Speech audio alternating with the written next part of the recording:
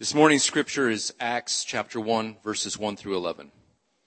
In the first book, O Theophilus, I have dealt with all that Jesus began to do and teach until the day he was taken up, after he had given commands through the Holy Spirit to the apostles whom he had chosen. He presented himself alive to them after his sufferings by many proofs, appearing to them during 40 days and speaking about the kingdom of God. And while staying with them, he ordered them not to depart from Jerusalem, but to wait for the promise of the Father, which he said, "You heard from me, for John baptized with water, but you will be baptized with the Holy Spirit not many days from now." So when they had come together, they asked him, "Lord, will you at this time restore the kingdom to Israel?" And he said to them, "It is not for you to know the times or the seasons that the Father has fixed by his own authority, but you will receive power when the Holy Spirit comes upon you, and you will be my witnesses in Jerusalem and all Judea and Samaria and to the end of the earth." And when he said these things, as they were looking on, he was lifted up, and a cloud took him out of their sight. And while they were gazing into heaven, as he went, behold, two men stood by them in white robes, and said, "Men of Galilee, why do you stand looking into heaven? This Jesus who was taken up from you into heaven will come again in the same way as you saw him go into heaven." This is God's word. Amen. Amen. Thank you, Brent. Scott, thank you for that word that you gave this morning. He mentioned what happened in Charlottesville yesterday. I'm on a text thread with a bunch of pastors, and man, they were stressing like crazy this morning. How are we going to address this? We know we need to. We don't know what to say. And I'm looking at it like, man, that's another day at the office at our church. I don't mean to make light of it, but I'm like, wow. And I don't think that's callousness speaking as much as it's just a reality at our church. Leading renewal is really becoming the joy of my life. I say becoming, not because I didn't like you people 10 years ago, but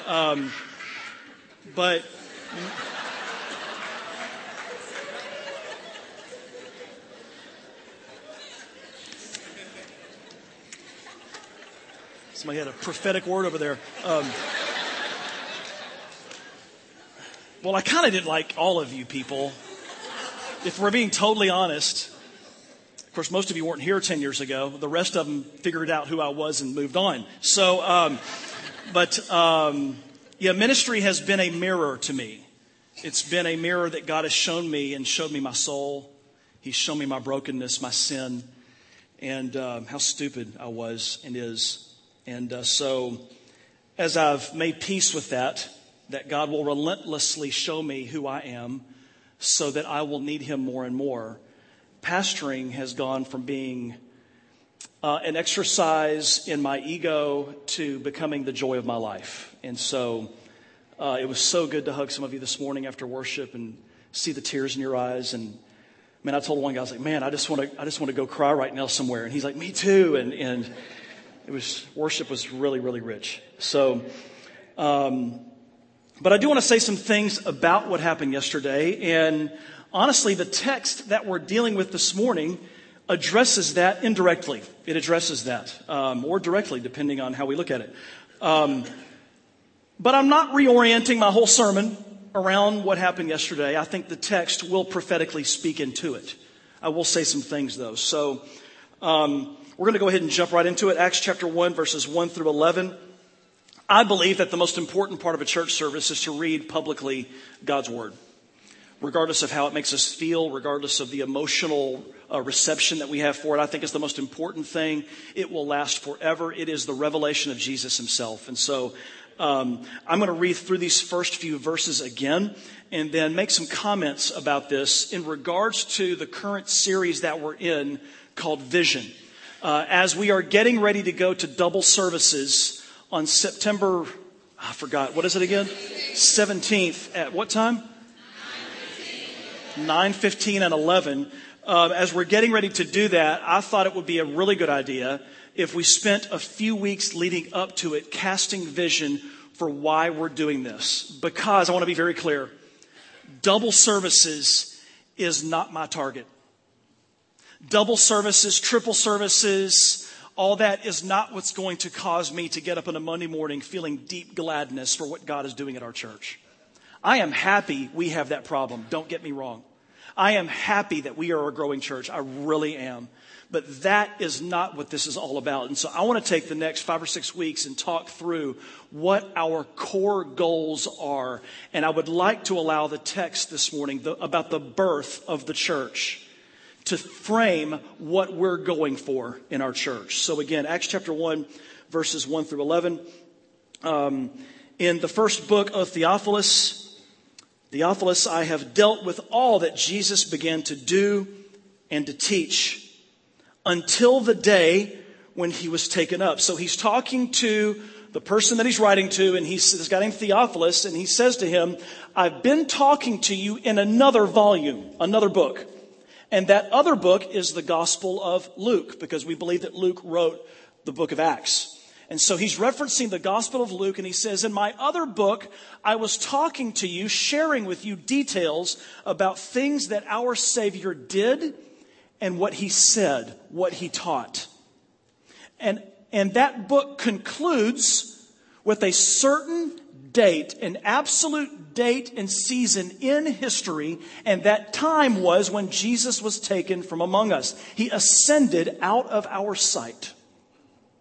Somehow we cannot see him in his resurrected physical body. He is with God, Yahweh. He is God. He's at the right hand of God. I can't explain how all that works. But he's taken from our sight. So Luke wrote the Gospel of Luke about the life and the teachings of Jesus up until Jesus ascended out of their sight and physical presence. Now this is where the book of Acts begins. And he's going to do a little review in Acts chapter 1, verses 1 through 11. And he says, but right before Jesus ascended, he gave commands through the Holy Spirit to the apostles whom he had chosen. And so the question is, what are those commands that he's talking about? Those commands, I would argue, frame the entire book of Acts. I don't think we can really understand the overarching story and point of the book of Acts unless we revisit the commands that Jesus gave to his disciples that laid the groundwork and set the table for the book of Acts. So what are those commands that he gave his disciples? If you would join me in Luke 24, verses 46 through 49. Luke 24, 46 through 49, Jesus said to them, thus it is written that the Christ should suffer on the third day, and on the third day, rise from the dead. So he suffered that Friday. He was in the grave on Saturday. And then day 3, he rose from the dead. And that repentance and forgiveness of sins should be proclaimed in his name only, to all nations. Would you say nations? That word nations is where we get our English word ethnic. Ethnic. In the Greek, that word there is ethne. It's where we get our word ethnic from. Think about that in light of yesterday, what we saw on television. That the gospel should be taken to every ethnic group on planet Earth. What does this tell us about how God feels about every ethnic group on planet Earth? Anybody? You're mumbling. Come on. Own your opinion. He loves them all. He loves them all so much that he's willing to what? Die. That's how much he loves every ethnic group on planet Earth. Even the ones that we don't like. Did he really just say that? Yes. So many of us, let's be honest, struggle with varying degrees of bigotry, racial animosity. And this text directly confronts that satanic sin. It directly confronts that. So repentance and forgiveness is to be proclaimed. God wants to give what if people repent? Forgiveness. To whom does he want to give that to? All nations, all ethnic groups. What does that say about how God feels about all of us? He loves us. And I'll take it a step further, because love in our little evangelical Christian world means a variety of things depending on our baggage. God wants to be with us. He wants to be at our table. He wants us to be at his table, better said. He wants to be with us. He wants to experience us. He wants to be in our presence and enjoy us. Every ethnic group on planet Earth. He says, you are my witnesses. Hold on to that word witnesses too.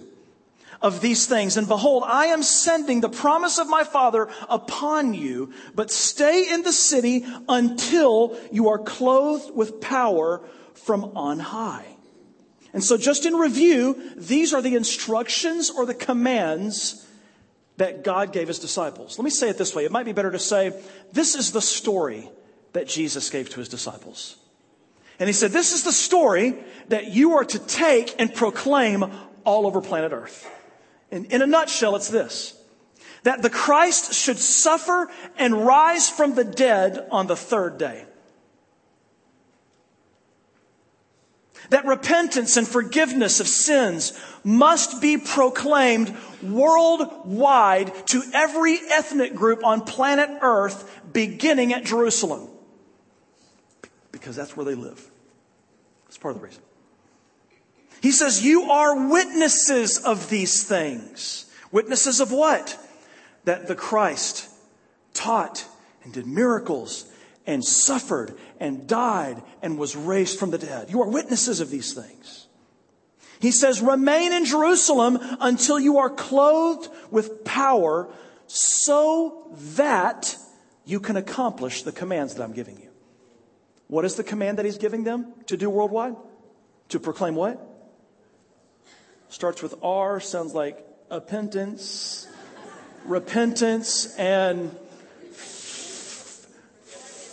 forgiveness of sins. That's what he wants us to tell lots and lots and lots and lots and lots of people, no matter what they look like, no matter what neighborhood they live in, no matter what their background is, no matter what their religion is, no matter what their sexual orientation is, no matter who they are. God says, I want you to take my message to every single person on planet Earth and tell them that I love them. They've got to repent, exchange their ways for my ways, because I want to forgive them, because I want to be with them forever. I'm recreating Eden. And it's going to be awesome. Man, that prayer Ron prayed at the end of communion, man, that was insanely good. We could have stopped the service right there. If you came to get something out of today, we could have stopped the service right there. Remain in Jerusalem until you're clothed with power, because you can't do it without the Holy Spirit. Can't do it. Can't do it. And so what's Jesus' primary command? Proclaim repentance and forgiveness to all ethnic groups on planet Earth. And he says, you do this because you're my witnesses. Now, I want to talk about that word witness just for a moment. This is more of an aside than it is a major sermon point. In Galatians chapter 3, verse 1, Paul is writing to the Galatian believers, and the Galatian believers are in a really precarious place theologically and spiritually. On Paul's first missionary journey, he visited this region of Galatia, which is known today as the nation of Turkey. And in that area, he established a group of churches that followed Jesus. And these people their faith in Jesus began to be eroded to the point that they felt that Jesus was no longer supreme and could not finish the work that was begun in them. And so they reasoned among themselves, Jesus is good, but he needs some help in my life. So let's return to the works of the law, the observance of the works of the law, so that we can prop up Jesus and give him a crutch, so that will make sure that we're really saved and we'll really go to heaven.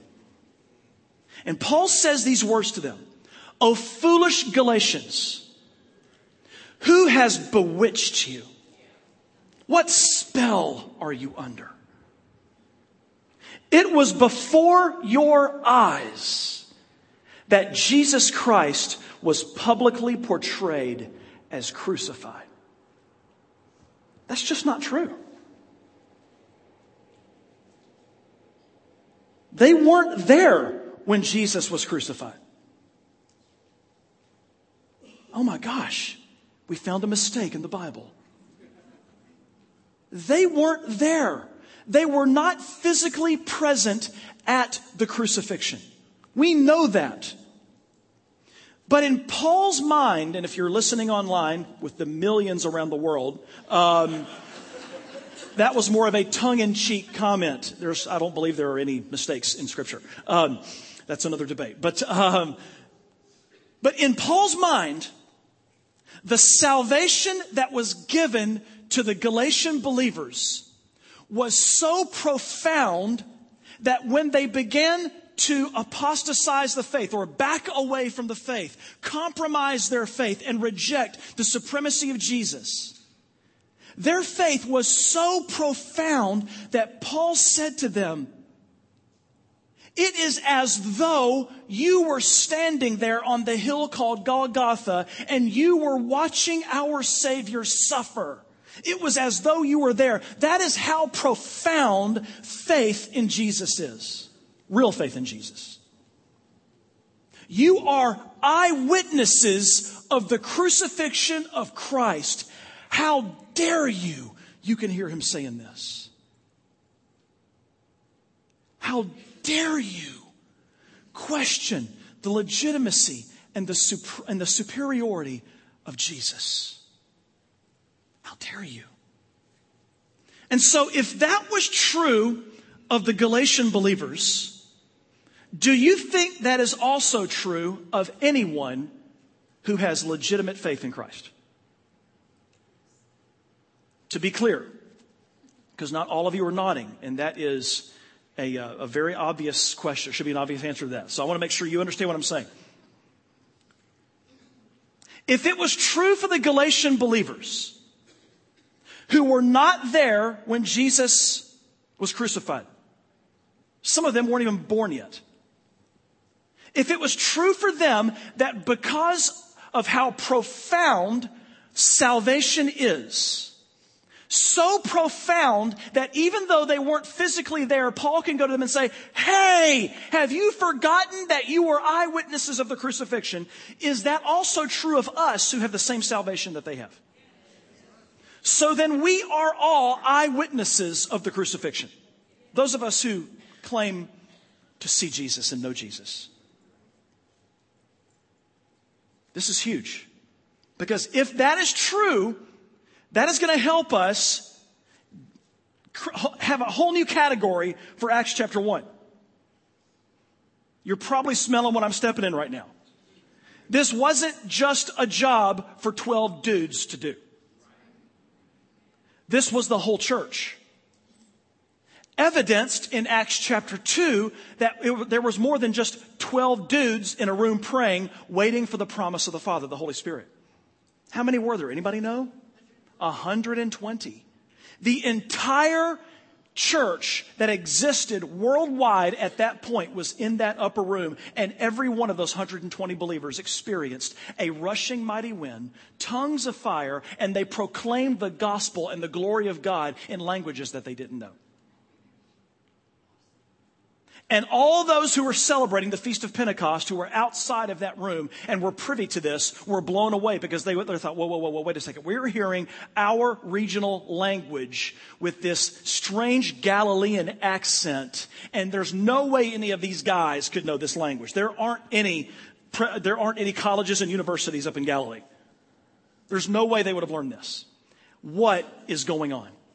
Those 120 believers were all eyewitnesses of the crucifixion. All of us who claim to follow Jesus are eyewitnesses of the crucifixion. That's huge. So let's go back to Acts chapter 1. Acts chapter 1. He presented himself in verse 3, alive to them. Now Luke is reviewing what he said in Luke chapter 24. He presented himself alive to them, to his disciples, after his suffering by many proofs, appearing to them during 40 days and speaking about the kingdom of God. For 40 days, they had church services. And he preached one sermon. For 40 days, or one subject. He preached and taught about the kingdom of God. Now, the number 40 is significant.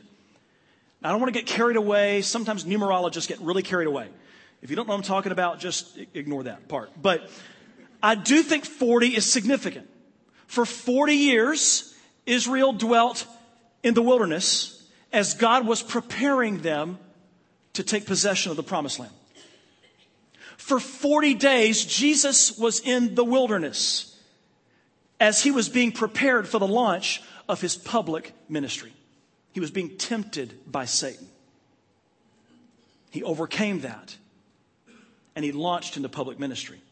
And for 40 days, the church is in this strange period. They don't really know who they are. They don't know what they're supposed to do.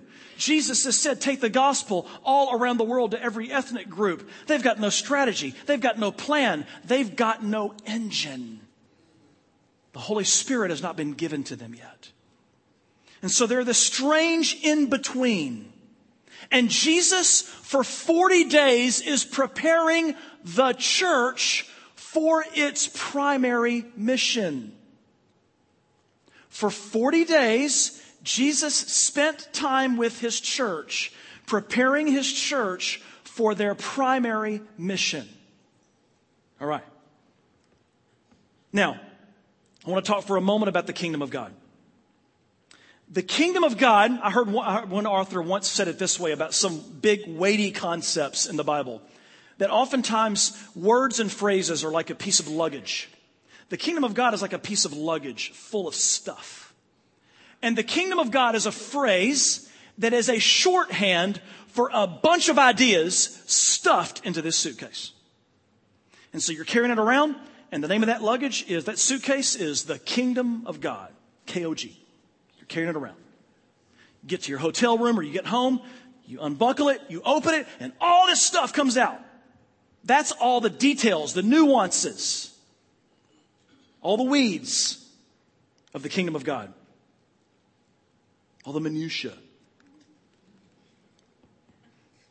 So the kingdom, just to sort of define it first, the kingdom of God, kingdom means simply rule and reign. So we talk about the kingdom of God, we're talking primarily, boiled down, the rule and reign of God. That's the kingdom of God. The rule and reign of God. What is it again? Now, some of us think realm, place. It will one day be a place. I mean, God is king of the earth now. But there will be a time when this earth is in alignment with his ways. That's the new creation. That's what Ron was praying about. We're reaching for that. Now, we don't make that happen. God makes that happen. It is an unstoppable future reality. Nothing will stop the new creation. It is an irresistible force. It is a reality that every person on planet Earth will face. That this earth, every molecule spinning that has ever been made, will align with the rule and the reign of God. Now, let me say a few more things about the kingdom of God. Let's unpack this luggage for a second. Jesus speaks in Luke 17 about receiving the kingdom of God and how the kingdom of God is among us or in us. So we're not just talking only about an outside ruler who is standing over us. We're talking about an inside ruler who is conforming us, who is changing us, who is aligning us with his ways. We receive the kingdom of God. And so when we receive the kingdom of God through faith in Jesus, we receive God's kingly rule over our lives and through our lives. That's important. Huge distinction. This is why when you go to the Sermon on the Mount in Matthew chapters 5, 6, and 7, Jesus talks about the character of the kingdom of God that we who follow Jesus should expect to see manifest in our lives. And here are some examples. The character of the kingdom in us that will manifest in our behavior looks like some of these things. Humility. You could read about that in Matthew 5, verse 3. A willingness to suffer persecution for the kingdom of God. 5, verse 10. I know some of these we don't like. We don't want to hear that part. The first one, humility. Okay. Willingness to suffer. Can we skip that one? An earnest attention to God's commandments. Matthew 5:19. Another aspect of the kingdom of God is a refusal to substitute false piety for genuinely righteous behavior. People who are of the kingdom and have the kingdom in them don't cover up a bunch of sin with a bunch of ecstatic worship on Sundays. People who are of the kingdom and the kingdom is flowing through them get it that God wants them to have a praying life. Matthew 6, verses 10 and 13.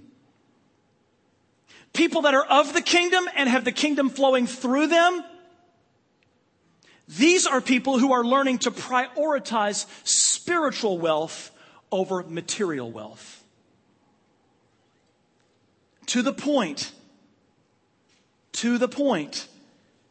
that material wealth brings us a little sense of identity or none. I'm not saying we can't be glad over material things. God's created this world. He created it for us to enjoy.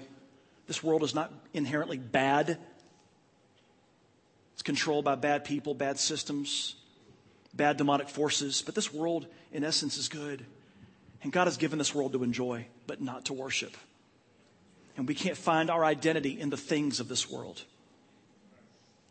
So there's that tension we live in as believers, enjoying the good gifts of God, and at the same time, finding our identity in Jesus, satisfying us more than anything else. That's a lifetime affair. Above all, the kingdom of God is acknowledging Christ's lordship by obeying the revealed will of God. Now, if I were you sitting in those chairs, and I know there aren't enough this morning, don't quit coming until September 17th, or we're going to kick you out of the church. I'm kidding. We won't do that. But please bear with us. Suffer with us for a few weeks. Suffer with us. If you're sitting there in these chairs, if I'm sitting there in these chairs, I'm always thinking, now what are they thinking right now? Is what I'm saying reasonable? Is it logical? Is it doable?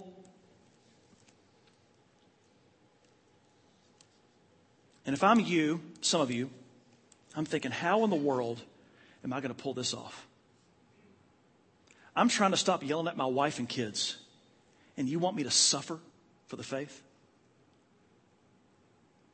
I'm trying to just make it through tomorrow and the toxic swamp that I go to work in every day. And you want me to do all this stuff? I'm going to say something that's a little bit enigmatic.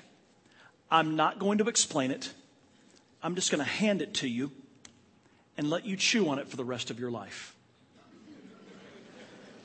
This is so practical. It's great. I don't say this to be condescending, to talk down to you. This is something that I'm learning. And for those of you who hunger and thirst, you will join me on this. These things are not things that you do. These are gifts that you are given. That's maybe the greatest thing I've ever learned in following Jesus. These are not things that you do. These are gifts that we are given. Chew on that for the rest of your life. But the kingdom also has a lot to do with this age. And Jesus describes the kingdom as something that manifests. And when it manifests, a lot of people don't even see it. It works quietly behind the scenes, under the surface. It gradually leavens our world. It seems like there are times where you're like, where is the kingdom? If God is so powerful and so amazing, why aren't more good things happening in our world? And Jesus addresses this in his teachings. And that's why he tells us not to be coaxed into a stupor by the things of our world. Be ready. Be looking. We never know. We never know when God will return and consummate his kingdom and fill the earth with his glory. We don't know. And we are reaching for something that also is part in that bag. A big, big, big compartment in that bag. Like, what is the most important thing that you pack when you go on vacation? Come on, what's the thing that you cannot forget? Underwear? What else? My wife said snacks. What is it that if you got to the airport and you were like, oh my gosh, I cannot believe I forgot this. I've got to get to Walgreens as soon as I get off the plane. What is it that you're thinking about? Toothbrush, for me, that's not that big of a deal. But what? Identification. That's a big one. What's another one that you like, I've got to have this when I get in that plane? My phone. Got to have my phone. If I miss that Facebook notification,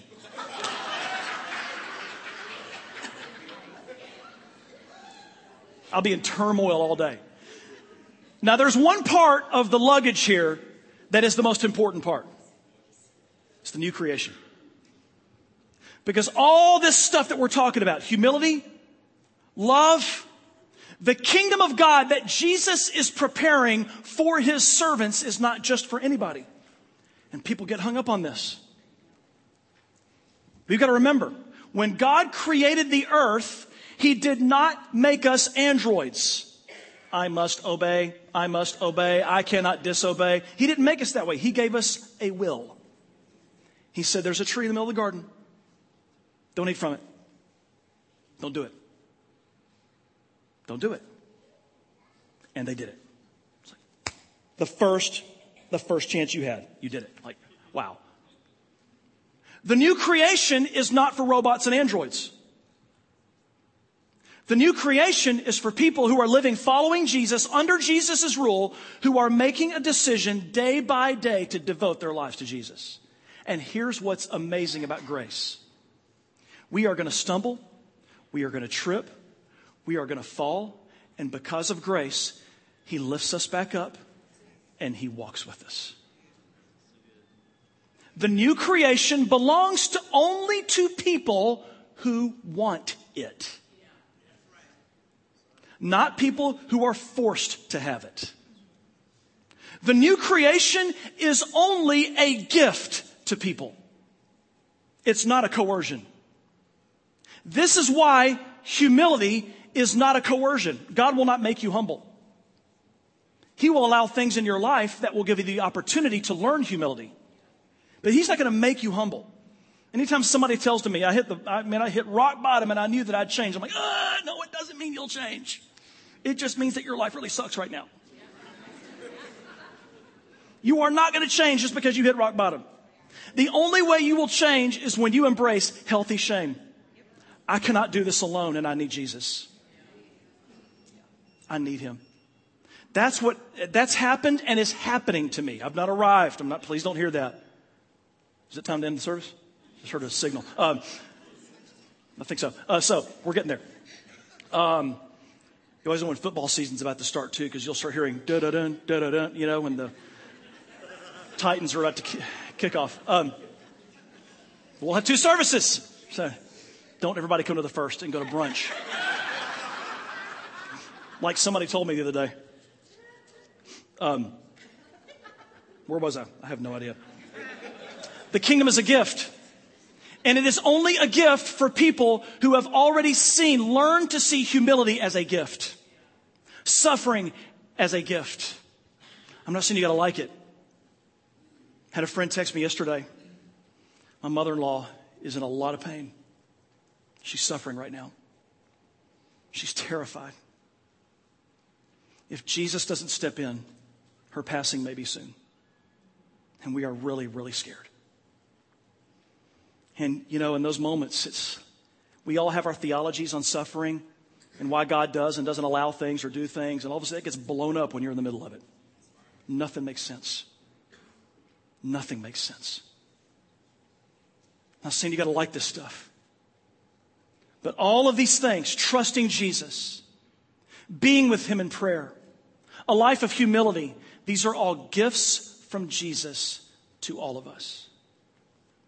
Now, I'd be remiss if I didn't end with a few things. I'm not going to finish this sermon again, just like I did last week. I'm discovering that this is actually 3 sermons, not 1. Now, I want to get back to verse 4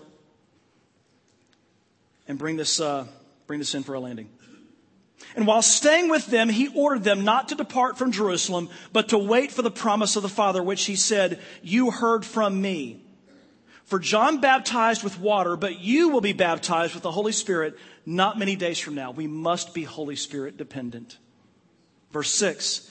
So when they had come together, they asked Him, "Lord, will you at this time restore the kingdom to Israel?" And He said to them, "It is not for you to know the times or the seasons that the Father has fixed by His own authority."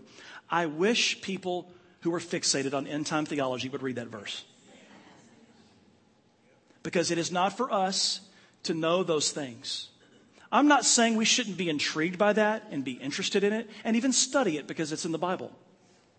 But some of us we neglect the church's primary calling so that we can walk into and stay in theological intrigue and doctrinal debate and end-time intrigue and all this stuff when Jesus is saying, like He said to His disciples, these 2 guys in robes appeared to Jesus' disciples. They're looking up after Jesus is taken away from them, and they said, "Why are you looking up? What are you doing?" I can imagine them coming up and going,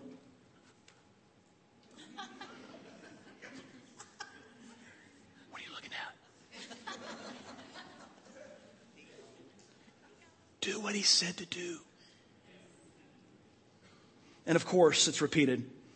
Verse 8.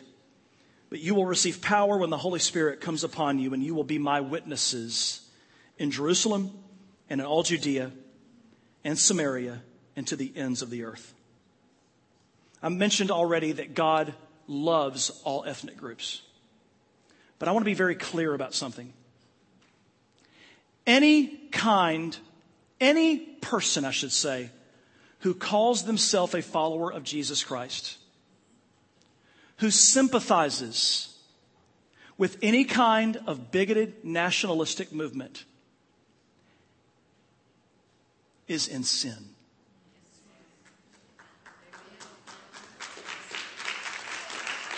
And I'm talking about the KKK. I'm talking about the so-called alt-right movement. I'm talking about white nationalism. Throwing your hat in with any group that even remotely condescends another ethnic group grieves the heart of the maker of every ethnic group and is a tragic and demonic lie, and we must repent of that. Was that clear? All right, let's pray. I'm kidding. I love the words of Albert Mohler. He's the brilliant man, the president of the Southern Baptist Theological Seminary. He said it this way, much better than I can. He said, "I would argue that racial superiority in any form and white superiority as the central issue of our concern is a heresy. The separation of human beings into ranks of superiority and inferiority, differentiated by skin color, is a direct assault upon the doctrine of creation and an insult to the Imago Dei, which is Latin for the image of God, that all people have, in which every human is made. Racial superiority is also directly subversive to the gospel of Christ, effectively reducing the power of his substitutionary atonement and undermining the faithful preaching of the gospel to all nations. If you want that quote, I'll be happy to give it to you. This is why our church looks like it does. I didn't do this. My dad stood in a chair about 25 years ago and said, we're going to be a multiracial church, and a quarter of our church didn't come back the next Sunday. It was a fun time. Giving went way up. Membership skyrocketed. But people began making decisions. They began hearing about the legacy that I've inherited, that there's a place in Memphis where people can come and be a part of a church where no matter what your skin color is, you're going to be welcomed here. And, I don't preach on it that much. It's the same thing with our greeting culture here. Have you noticed that we're a really, really friendly church? You can say okay to that. I know there are some things that we do really crappy around here. I know that. But there are things that we do really good too. And one of the things that we do really well is we are a really hospitable, kind church. I don't ever preach on that. Not directly. I don't have to do invitations for people to be nice on Sundays. If you feel God's calling you to be nice, come down to the altar and our elders will pray with you. We don't do that at our church. It's just like part of our legacy. It's part of our DNA. It's who we are. When you join and become part of us, you can't help but to know, okay, church garbage and toxic stuff that we've done elsewhere does not fly here. We won't put up with it. We're just not going to put up with it. This is why we have a diverse church. Our diversity is a direct reflection for our heart for the gospel that every ethnic group would experience the forgiveness of God and reconciliation with Him. This is who we are. And so that means that there are going to be Sundays when I've got to go over and talk about what happened in Charlottesville rather than just making a statement. If I led an all-white church, I could make a statement. If I led an all-black church, I could make a statement. I can't do that here. I can't do that here. Not that culture controls the pulpit. It doesn't. I don't think it does. But we're going to respond to things that are making it hard for us to follow Jesus.